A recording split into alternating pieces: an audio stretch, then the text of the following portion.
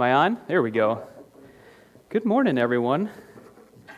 My name is Joel. I'm a pastor here at Resurrection City Church, and I just want to welcome you here this Sunday. Whatever brings you here, whether you're a regular attender, joining us here in person, maybe you're joining us online. The weather just made it too difficult to get here this Sunday.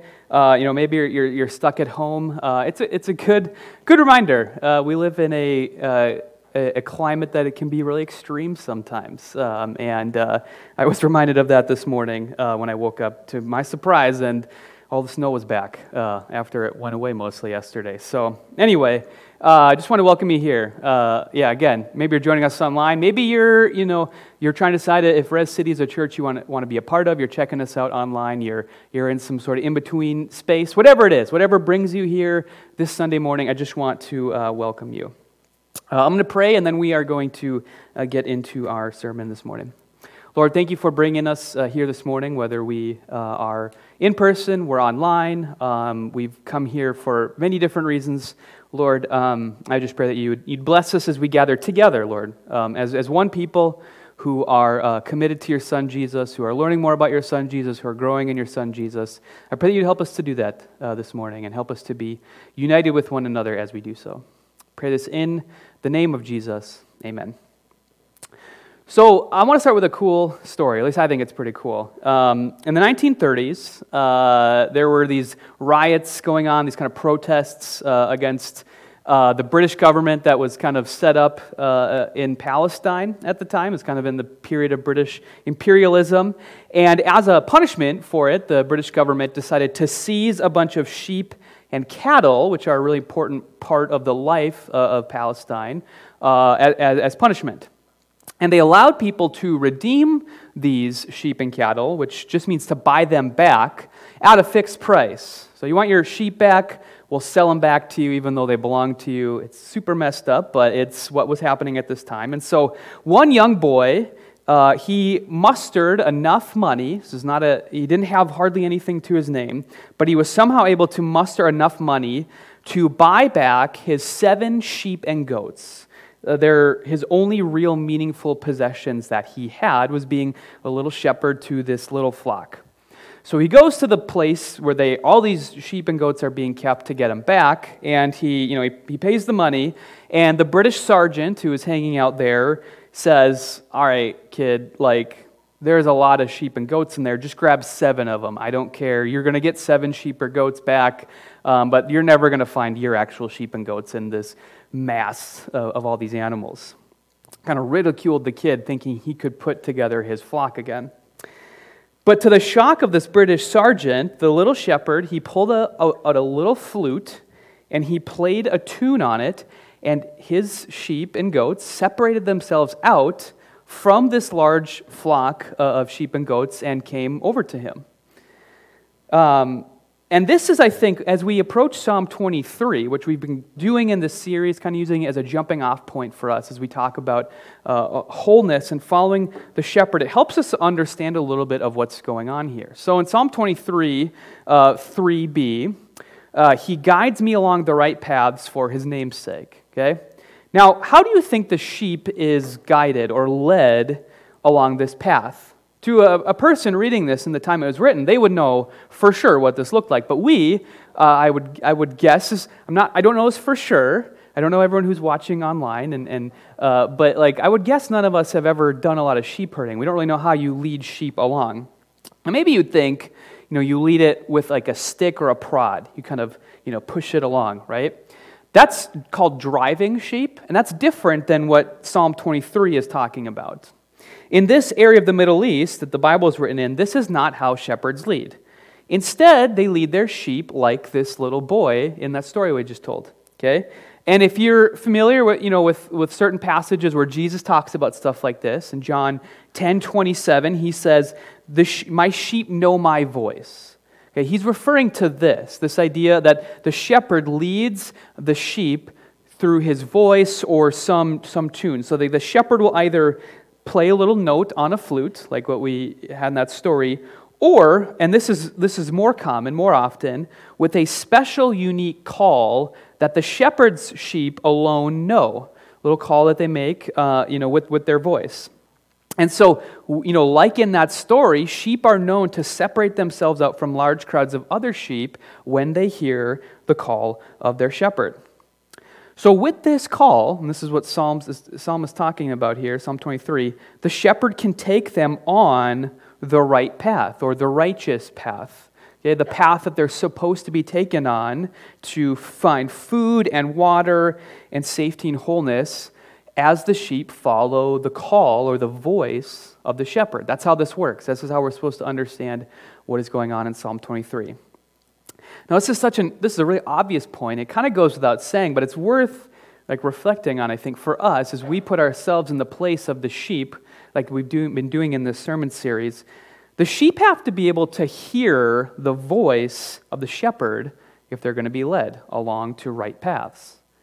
Okay, it's kind of obvious, but it's actually worth kind of thinking about. That's what I want us to do today. I want to talk about this in this sermon today. This idea of hearing the voice of the shepherd, because Christianity, even in back to its early days, when we kind of look at the reasons people were interested in the message of Jesus in the first place, oftentimes it was kind of centered on this paradox, this mystery of a God who is the creator of the whole earth and rules everything, but is also mindful of individuals, is seeking them out personally, has a connection to them in this sort of mysterious but very real and powerful way.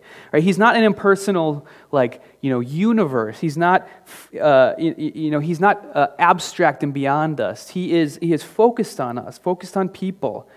A good shepherd who speaks, who knows and loves us. All right, and so.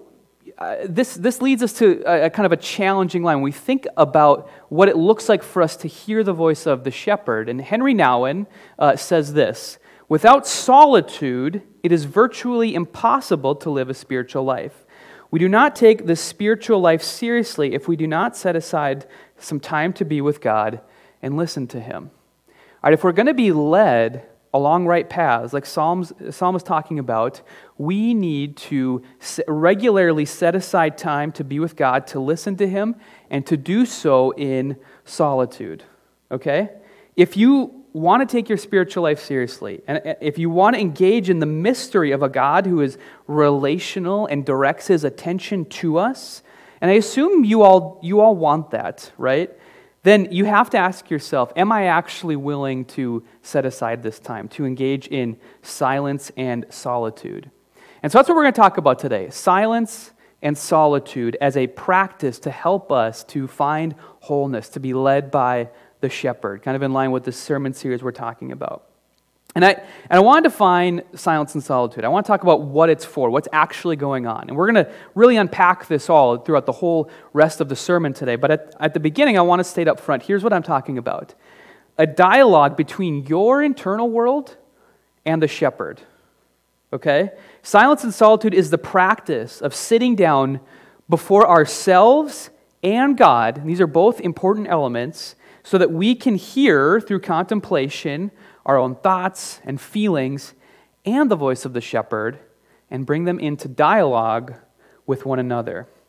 And so the invitation here is not to be monastic. That's where a lot of this stuff comes from in Christian roots, monasteries and monks and the monastic. I'm not telling you to go move to the desert and get rid of electricity or anything like that. But I do want to invite you to kind of think like a monastic a little bit today as we sort of engage in this, okay? So if you're serious with this, if you are going to take that challenge from Henry Nouwen seriously, then there are two kinds of noise that we have to cut out before we can move on to this next place of dialogue between our internal world and the shepherd. Now the first is external and the second is internal. These are two types of noise we need to cut out. So let's talk first about external noise. This is the noise that is just around us everywhere. Okay, when we step outside, when we get out of bed in the morning, honestly, we're getting hit by this noise oftentimes. Now, the sheep can't follow the shepherd if there are constantly air horns and pop music and crowd noise and advertisements just, blaring all around them. They're not going to be able to hear whatever, that voice of that shepherd to follow them. okay? But we have that, blasting us constantly if we're not careful in how we consume things. Like we have, sitting in your pockets right now is this incredible machine that is like perfectly designed to distract you, like into oblivion if you let it. Right? It is perfectly designed to be a 24/7 boombox into your brain. Okay? And if we're not careful with how we handle those things and other things around us, then the external noise is just going to be way too much for us to really engage seriously in this type of spiritual life that we're talking about. And let me just give you an example of this for me. One area where I, in particularly, really struggle with this, and see if you find yourself resonating with this, maybe in a different area. It could be the same area I'm talking about, but that is podcasts. So somewhere in college, I discovered at the time they were kind of new, which is kind of weird to think about, but they were kind of bursting onto the scene, getting really popular, and I was like instantly hooked on them. I had I travel from class to class. I spent a lot of time where, by myself, and it was really nice to throw something in, my ears and just kind of listen to it as I was going. I could think about it, I could chew on it, whatever. And it got to the point, at every single spare second I had headphones in. I was listening to a podcast of some kind, right? I could be taking our dog to the bathroom, or a couple minutes, and I'm getting right back into a podcast that I've been listening to earlier. I could be doing laundry, doing the dishes. I could be driving somewhere. Literally, Julie, as a Christmas present, got me a Bluetooth speaker that's waterproof that we could put in the shower so I could listen to podcasts even when I'm showering. That's how much I was doing this, right? And I had absolutely no silence or solitude in my life because anytime I had free time where I wasn't talking with someone else or reading or working, I was listening to some podcast. It was just an incredible amount of external noise.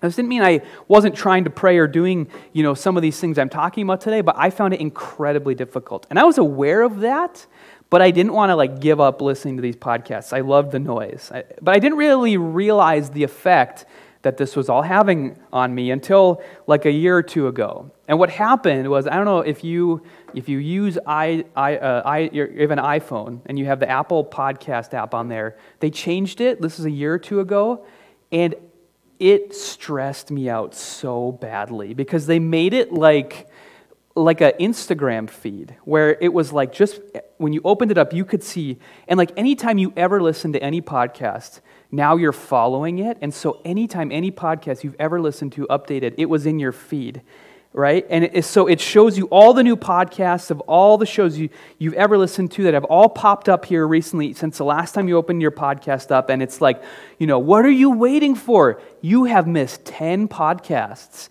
all right? And you need to listen to all of them. We're going to, anything that you missed, it's going to be lower on the list. You might miss it, but here's the next thing. You got to listen to it. Oh, and by the way, you can listen to it on 1.25 times or 1.5 times or 2 times as fast. Just think about how much podcasting you can do. You can cram in 1.5 podcasts in the time it would take you to get through one of them. Isn't that amazing? So you can get through all these podcasts now. Isn't this incredible? And by the way, here's a new section we've added that tells you about podcasts you might like. Have you ever thought about that? Maybe you aren't listening to enough podcasts as it is. Based on your likes, the things you've listened to in the past, here's a bunch of other ones you might like. All right? And it was just way too much. And for a little bit, I felt compelled to try to keep up with it, which is crazy to think back now that I actually was thinking of trying to do that at the time. But it really it stressed me out. And I was eventually just you need to chill out, Apple. Okay, you need to stop. I need you to stop bombarding me with this right now. Okay, it wasn't fun, it wasn't restful anymore, and it kind of just felt like a chore to consume all of this noise. And that's the thing that finally got me to sort of start thinking about all of this stuff, okay? It kind of popped my balloon and made me look at my habits a little bit more. And I had to ask myself, was I cutting, through all this to have an internal world, something where I could actually, contemplate the stuff that I was listening to or the stuff going on around me in the world, Did I have a place for that, or was I just adding clutter to it, right? Like, sure, I could tell you what this person thought about that thing. Right? I listened to like 3 podcasts about this news event. I could tell you 3 different approaches to it, but I had never actually thought about what do I think about it or feel about it, right? It was just this clutter of everything going on around me. And I certainly hadn't spent any of that time processing for myself so that I could bring that before God and let Him interact with what I was thinking or feeling about it. Okay? I couldn't give you an answer to those 2 questions. It was this sort of, this clutter in my life, this sort of clutter in my internal world. You think of like a garage that someone has been throwing stuff in. No one's gone in and sort of sorted through it to try to organize it. That was my internal world because I was just adding stuff. I was just throwing stuff in there without thinking about it, collecting things and not doing anything with it for myself. And so I had to really cut down on my podcast consumption. I still listen to them, but I try to be a lot more intentional. I'm okay if I don't hear what one person thinks about something going on in the world now. Like, I actually have allowed myself to be okay not keeping up on every single thing going on my podcast app. And I've tried to replace that time with some regular silence and solitude. Now, honestly, I'm still not as consistent as I'd like to be, but I'm aware and I'm trying to be more consistent. And honestly, even though a lot of times before I engage in some silence or solitude, like I think, this is going to be hard, or, I really would rather do this thing, like it'd be better off if I, engaged in some other thing. I'm rarely disappointed that I spent that time in silence and solitude, okay? But we can't do that if we're not willing to sort of take a look around us at the external noise sort of, pounding us constantly and be willing to turn the volume, or honestly, just turn some things off. We're never going to be able to get to that point because these distraction machines in our pockets will bring you the whole world if you want it. They will. All right? They're very good at that, and it's a very cool thing about them, but human brains were not designed to have the whole world pressed on it constantly. That's not how we were made. Okay? And so maybe it's good for us to understand how God did design us so that we can engage more healthily with our phones. Okay? Now, just think about this. Just think about this for a second. What is it called on your phone when you get a notification, right? Something that pops up on your screen. Do you know what they call those, right? Push notifications. Okay, just think about that. A push is not something you do to invite someone to do something, right? Push is something you do against someone's will, right? A push is designed to make someone do something they weren't going to do before. Okay? That's what these things do. They're designed to do it. They're very well named. Okay? But these push notifications are pushing our attention, pushing our internal worlds towards something that we were not originally going to engage in. They're very good at pushing us to do these things. This external clutter, whether it's emails, news alerts, podcast updates, social media notifications, whatever it is, they're always being pushed on us, and if we're not careful to do something about it, we're going to be pushed into spiritual oblivion. Okay? It matters that we take stock of what we're being pushed to do with our phones, and whatever, other stuff too, okay? I'm singling phones out right now, but there's a lot of other ways that we can have this sort of external noise. So we have to be willing to cut down on that, okay? But we need to do more than just cutting down on our external noise, okay? We've got to go in and we've got to Marie Kondo our inner world too, right? Remember I talked about how I felt like my internal world was so cluttered from all the external stuff I was just throwing in there and kind of collecting like a garage just filled with stuff. Okay, we have to also go in and cut through the stuff that's going on inside us. Because if you don't, you can't navigate through that garage, right? It kind of becomes a noise of its own, just all the stuff that's been, cluttered in there. So we have to go through, we have to declutter our internal worlds so that we can cut out that internal noise as well. I think a lot of people, maybe get good at sort of putting some boundaries on the external world, but they don't take the next step to going and now decluttering your internal world, doing something about the internal noise of everything that's collected inside of us. And that's a necessary next step for us if we're going to really, truly do this silence and solitude, hear the voice of the shepherd. Okay, so let's talk about that internal noise here. If we're honest, a lot of times when you talk about just silence and just being alone with your internal world, we get really uncomfortable with that. We don't like it. We're really uncomfortable with silence. It's worth asking the question, why is that? Why are we uncomfortable with silence? And listen, there might be a lot of different reasons. For everybody is a little bit different on this thing. But let me give a couple of reasons why I think often we might be a little bit uncomfortable with this. First of all, let's just be honest. It's boring. It can be boring to sit in silence sometimes, right? We are not as good at distracting ourselves as our phones are, or a TV show, or whatever that is plugging us into everything that's going on around us. Like, we're not as good at kind of making ourselves feel as stimulated as the things around us. Okay, so it's boring. You sit. How many times have you done this? You sit down, you close your eyes to pray. You think about, what do I want to pray for right now? What do I want to put before God? And like 10 seconds later, you're knee-deep in a grocery list, right? That happens often, right? Because it's hard to stay focused. It's boring. It feels unproductive, okay? And your brain is super good at like filling that space with all the other stuff going on around you right now. And it's distracting. It gets you to it pulls you out of whatever you're doing. And even like when we're being distracted, we're still not good at focusing. Like, think about how often you're watching a TV show or something, and you've got your phone out at the same time, and you're cruising Twitter or something like that, right? Have you ever noticed that? So like, we're distracting ourselves from the distraction, okay? That's how hard it is to do this focusing thing, okay? And I get it. If you think it's boring to sit by yourself and there's nothing sort of stimulating you, I get it. I'm like that too, okay? I'm actually probably worse than you. I'm very convinced I have undiagnosed ADHD, okay? So like, I get it. It is hard to do. But I think we need to do what Rich Villodas calls normalizing boredom, okay? We think of boredom as this really bad thing. We have to, being in the place, like we feel bored when we're, sitting down in silence, we think of that as the kind of thing we have to avoid, okay? I think it's good for us to normalize that a little bit. And maybe calling it normalizing boredom makes it sound, worse than it is, but normalizing not being distracted, normalizing not having some outside stimulation, okay? If you sit down and you spend some time in silence with God and you don't leave feeling like you had some earth-shattering revelation, some, incredible encounter with Him, that's okay. That's actually probably how it's going to be the majority of the time. And that's not at all a bad thing. It is still good because it still gives us time to do some of the things we're going to talk about here in a little bit. And also what happens here is that what happens to us is what Rich Villodas says is we can purify ourselves of the false god of good feelings.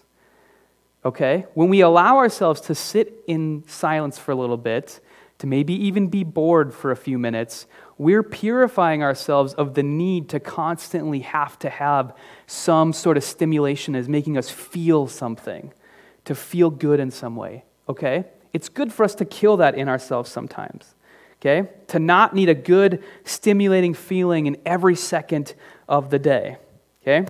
Now, again, let me reiterate. If you struggle with distraction, you are probably very normal, okay? I think we all probably do.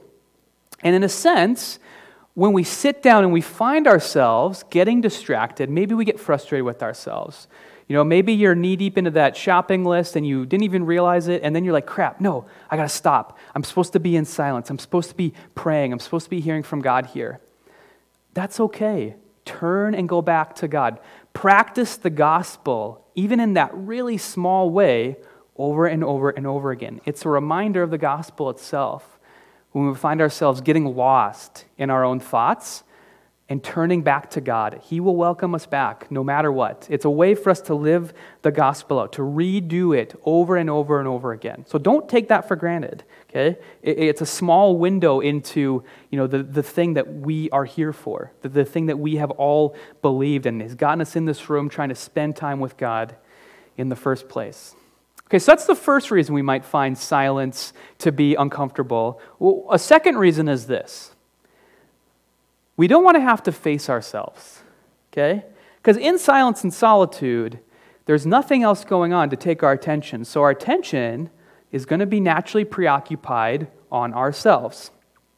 And I think sometimes we can treat ourselves kind of like a car that we're afraid might have some engine trouble under the hood. And so we don't want to deal with all that stuff in there because that's going to be a lot of work. So we, get a car wash and we vacuum it out, right? We make sure it looks really nice and we feel kind of cozy driving it around, all while we're afraid to pop open the hood and get in there and actually see what's going on down there and be willing to do the hard work of maybe actually dealing with some of the issues that are down there, okay? We could focus on sort of cheap external fixes instead of this hard but necessary work of self-examination or contemplation. Because deep down, there is so much stuff that if we're being honest, we just don't want to deal with. Like, we want to avoid dealing with it. And that's a reason, I think, why we allow ourselves to get so distracted sometimes, maybe even subconsciously, because it keeps us from having to go down and do the sort of internal work.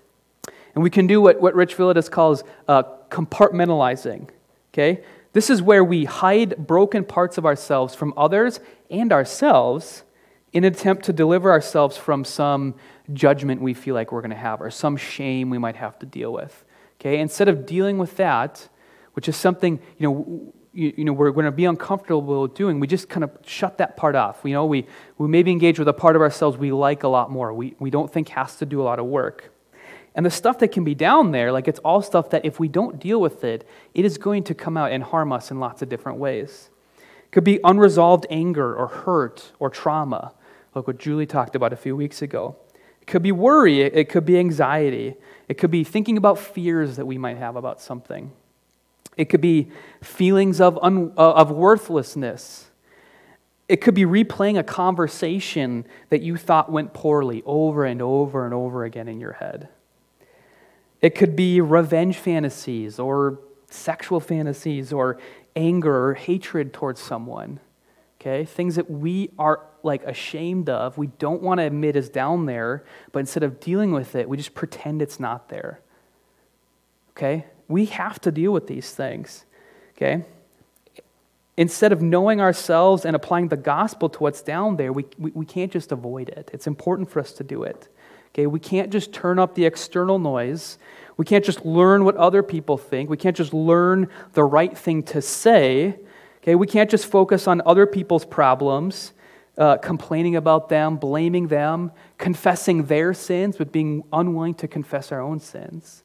We can't do that, okay? Just because it's harder work, okay? It's really important for us to be willing to get down in the nitty-gritty, be willing to deal with what's down there and apply the gospel to it, okay? And so this necessary first step to any resolution is self-examination, contemplation, confession, all within ourselves, decluttering our inner world, okay? What we're most afraid of is actually most important for us to deal with so that we can do this silence and solitude, this being led by the Good Shepherd that we're talking about today. So what am I doing? Okay, let's say that we're willing to engage. We want to cut out this noise so that we can get inside of ourselves and we can declutter it and we can actually have good time of silence and solitude. What am I actually doing in there? Okay, I want to talk about these two things now. And this goes back to our sort of definition of silence and solitude. First off, focus on untangling feelings and thoughts. Okay, when things get cluttered down there, they can get all tangled up. Okay, we have to organize them. We have to have a sense for what's down there so we can understand it so that we can do something with it. Okay, this is self-examination. This is contemplation. Now, to do this well, I think it's helpful sometimes to just give your mind time to naturally unwind. Okay, you don't need to get into the deep stuff right away. I think if you give your brain enough space to sort of, to settle, it will do that eventually if there's no present distractions. And to do this well, I think sometimes it really helps us to actually physically get up and leave the place that we might be in, especially if it's a place where we do a lot of our normal stuff like work or whatever, where we do the kinds of things that would distract us from getting to this place. Okay, it's going to be really hard for our brain to get out of it. Now, in case you're wondering if this is just me saying it, it is not. This is actually something Jesus did as a regular rhythm of his own ministry. Okay, so Luke 5:16 sums up a bunch of other passages in the gospel that talk about Jesus doing this. And Luke says, "But Jesus often withdrew to lonely places and prayed. This was a regular part of his ministry, is actually getting up and going to, the Greek word there is eremos, to the lonely places. Now, there's a bunch of different ways you can translate that word. It can be translated as like desert, a deserted place, a desolate place, a solitary place, a lonely place, a quiet place, or just the wilderness. Okay, so you get a sense for where he's going. A lot of places can fit this description. Okay, but he was physically removing himself from spaces with noise. In fact, sometimes even where people are trying to get his attention, to get him to do Jesus stuff, to do Messiah work, there were times where he actually said, not right now. I'm actually going to physically remove myself. I'm going to get away from the crowds, and I'm going to go spend some time with my Father. Okay, and he encourages his disciples to do the same thing. He needed this time of withdrawal. Now, we live in a city. It's a little bit easier when you're Jesus and you live, you're kind of wandering around through Palestine, through Judea and Galilee. There's a lot of easy places to get out to. We live in a really busy city, okay? And I get that. It's kind of tough. You can't just be anywhere and get away from stuff sometimes, it feels like, okay? I'm just going to say, it doesn't have to be an actual wilderness. You don't need to find a desert somewhere to go to do this. You can go into your backyard, maybe your closet. There's a lot of different places you can create that are going to do this. And think about, for you, where's a place I can go that cuts the noise out? But just throwing this out there, we do have a lot of beautiful landscapes around us here. We have woods and lakes. This is the land of 10,000 lakes. You don't have to go very far to find a lake to hang out at, even in the city here, which is really cool. One of my favorite places to go do this is Reservoir Woods. Okay, this is just a mile from our house, and there are a bunch of really beautiful places to hang out. Okay, and I've been trying to do this more regularly. Get out to Reservoir Woods, just spend some time walking. I'm by myself. I am just letting my brain unwind, and eventually I get to a place where prayer and listening to God is really actually pretty easy. It takes a little bit. It takes me wandering around for a little bit before I can do it. It takes me doing stuff like I did this a few days ago. It had just snowed that night, and I went in the morning, and so I could see deer tracks. So I just went and was where did this deer walk around? I just kind of pretended I was Bear Grylls or something and tracked a deer around through the woods. It was actually really fun to just kind of see what this deer was up to, and it was a reminder for me that God is doing stuff all over the world that's beyond me, okay? This deer is just doing deer stuff, okay? Doesn't know any of the problems or anxieties or worries that I have that I'm bringing in, and it's a reminder the world is bigger than my anxieties. The world is bigger than my problems, the things that I'm focusing on in the moment. And that can really help create space for you to kind of move beyond those things, to kind of not view them as scary as they might be and actually deal with them in a real, good, robust way. That kind of stuff can really take you out of that. Okay, so I'd encourage you to find a place that you can go like that as well. Okay, so now, like I said, what are we doing here? Once we've kind of decluttered our brain, we've gotten out of the place we might be in, we're focusing on untangling feelings and thoughts. So once you have that space, take a feeling or a thought, okay, pick something that's running through your brain in that moment, and just set it in front of you. Analyze it. Trace where it came from. Where did this feeling even come from? It's been bouncing around in my brain forever, but how did it get there in the first place? Ask yourself that question. Think about it for a little bit. Is it intertwined with something else? Is it bouncing around in my brain, but it's actually wound together with some other feeling? Do I need to pull those two apart? Are they actually supposed to be together? Or did they get, in there bouncing around, did they collide with each other and stick to one another inside my brain? And now I've got to pull them apart so I can really understand them both. Okay? Does it need to be examined in some way? Maybe you need to talk with someone about this stuff, but it can be really helpful to first understand in your own brain what's going on so that when you do talk with somebody else about it, you actually know what to put in front of them. Okay?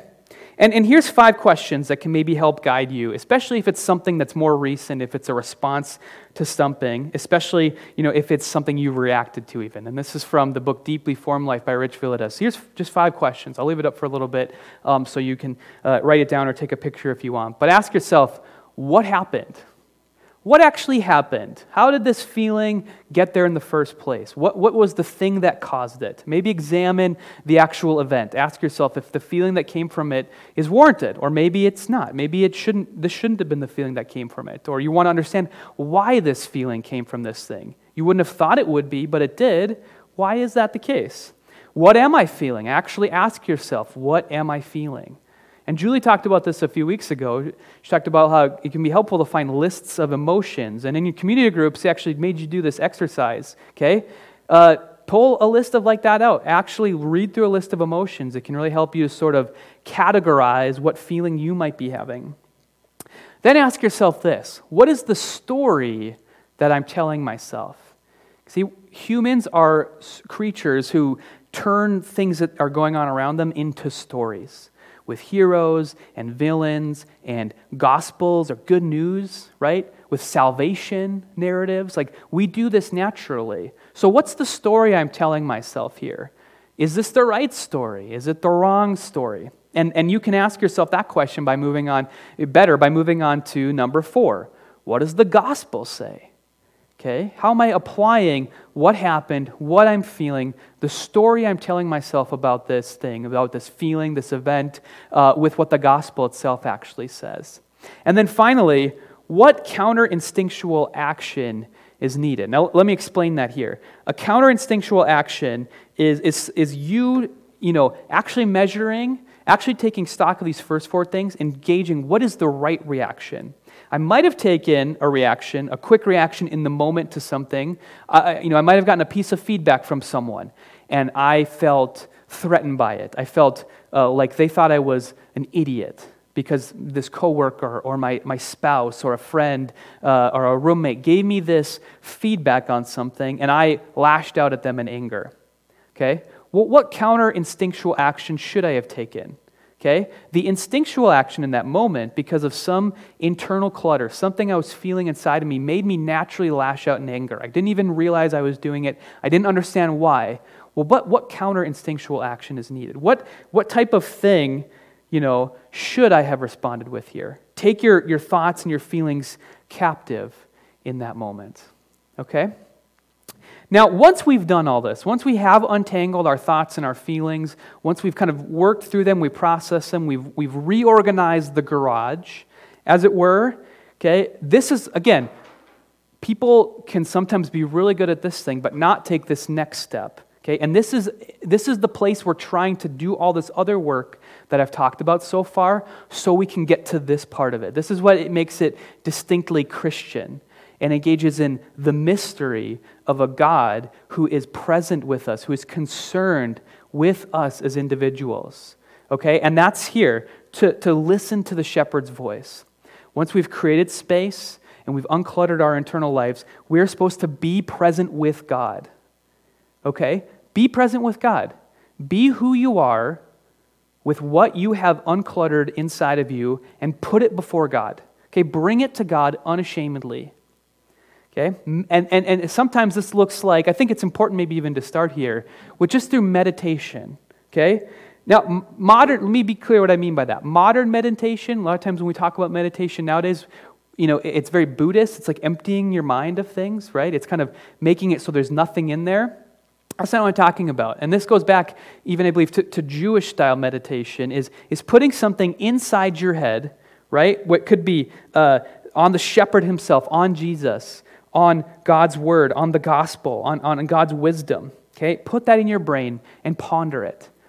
Bring whatever it is before God. Now, I'm on record as saying, like, this idea of listening to God's voice and of letting God speak to us is something I'm still figuring out. And some of my experiences, I talked about this in a sermon last fall, have kind of made it tough for me. So I've been trying to untangle for myself what I think this looks like. And for me, it used to look like, and maybe you're familiar with this. I remember in college trying to figure out how to do this well, and I would ask God to speak to me in signs. So like I'd be driving and I would be praying about something, and I'd be like, God, if you want me to do this thing, let the light turn green now.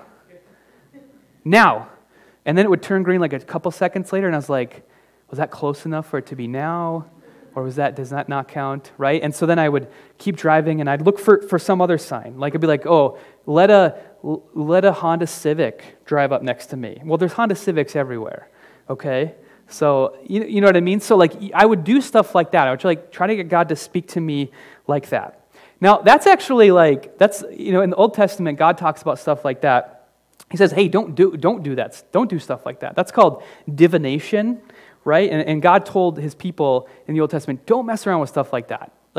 And there were priests who would do things like this in pagan nations around Israel. They would cut an animal open and they would trace the intestines and see how they were lined up, and they would see the God speaking to them in that way. Or they would throw some arrows, right? And depending on how they landed, they would think, that God might be speaking through that thing. God tells his people, don't mess around with stuff like that, okay? I have given you ways that I will speak to you. Use those things. And the number one thing he gives them is prophets. Now, I think God still speaks in a prophetic sense today.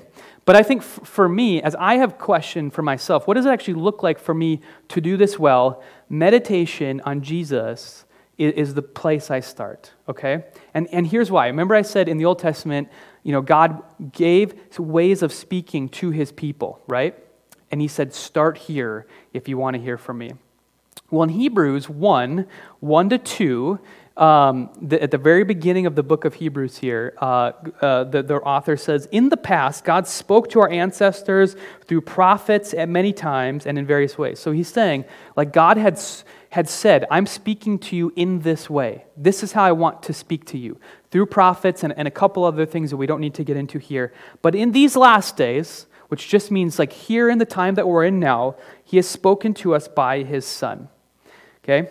What he's saying here is God wants us to start with the main way that he's spoken to us, and that's Jesus. Okay, Jesus is God's word come to us, which means we should start with Jesus anytime we want to hear from God. And so I think that means for us that we should start out by meditating on Jesus. Okay, to dialogue with God, we start with meditation on and a relationship with the shepherd.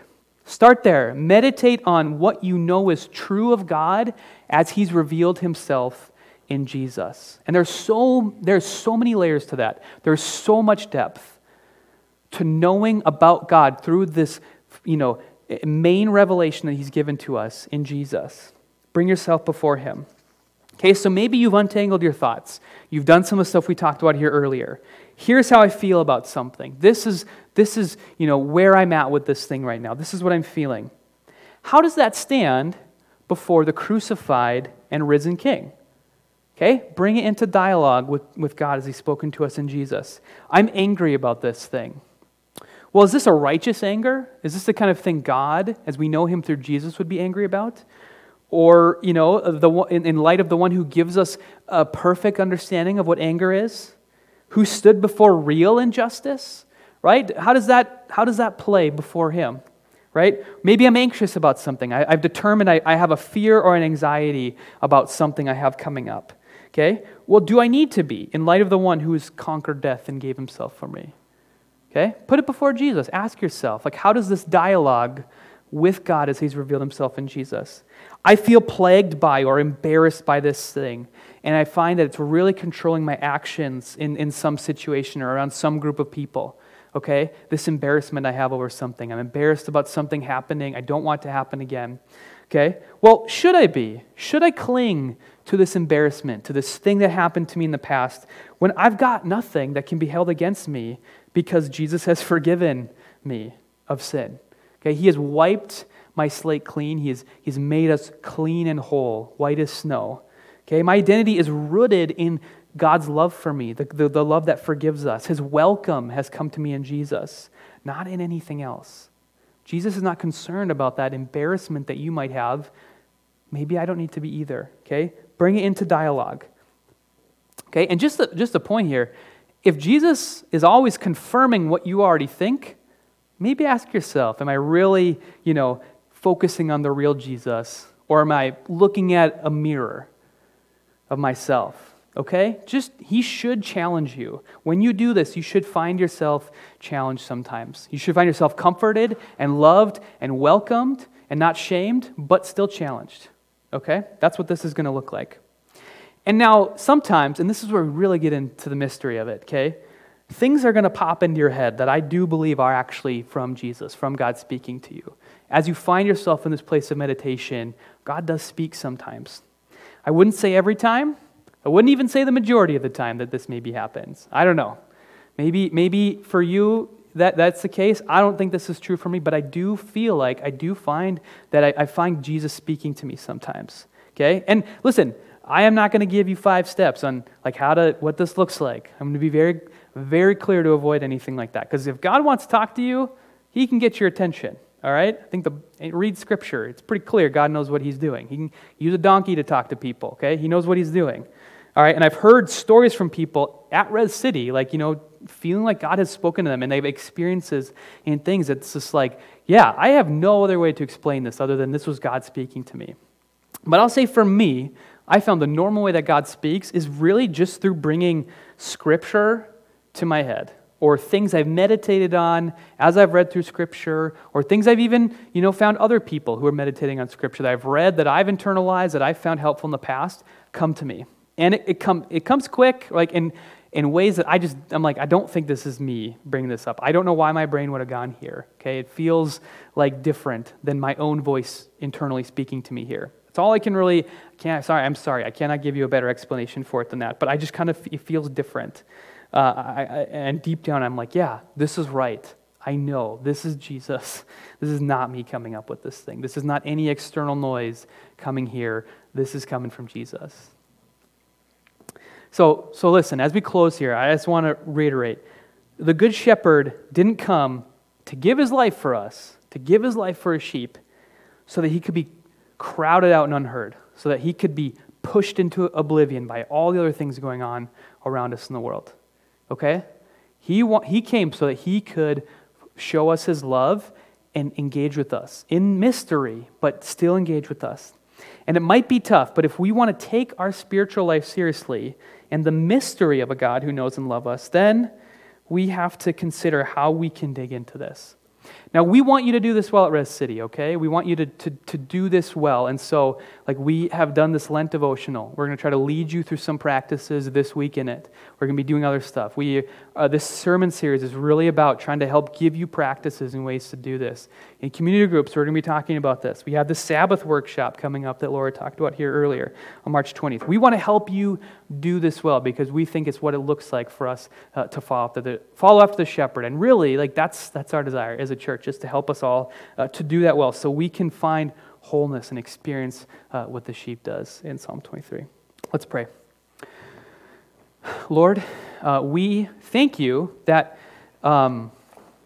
you do want to lead us individually, God, and you have spoken to us clearly in your Son, Jesus. God, I pray that you'd help us to have wisdom so we know how to declutter both the external and the internal noise in us, and help us to be able to contemplate ourselves, to examine ourselves, so that we can truthfully and honestly bring that before you, God. That we don't come to you in some sort of manufactured self, God, but we come before you as we actually are, so we can engage you at our deepest selves, because that's who you desire to know, us at our greatest depth, God.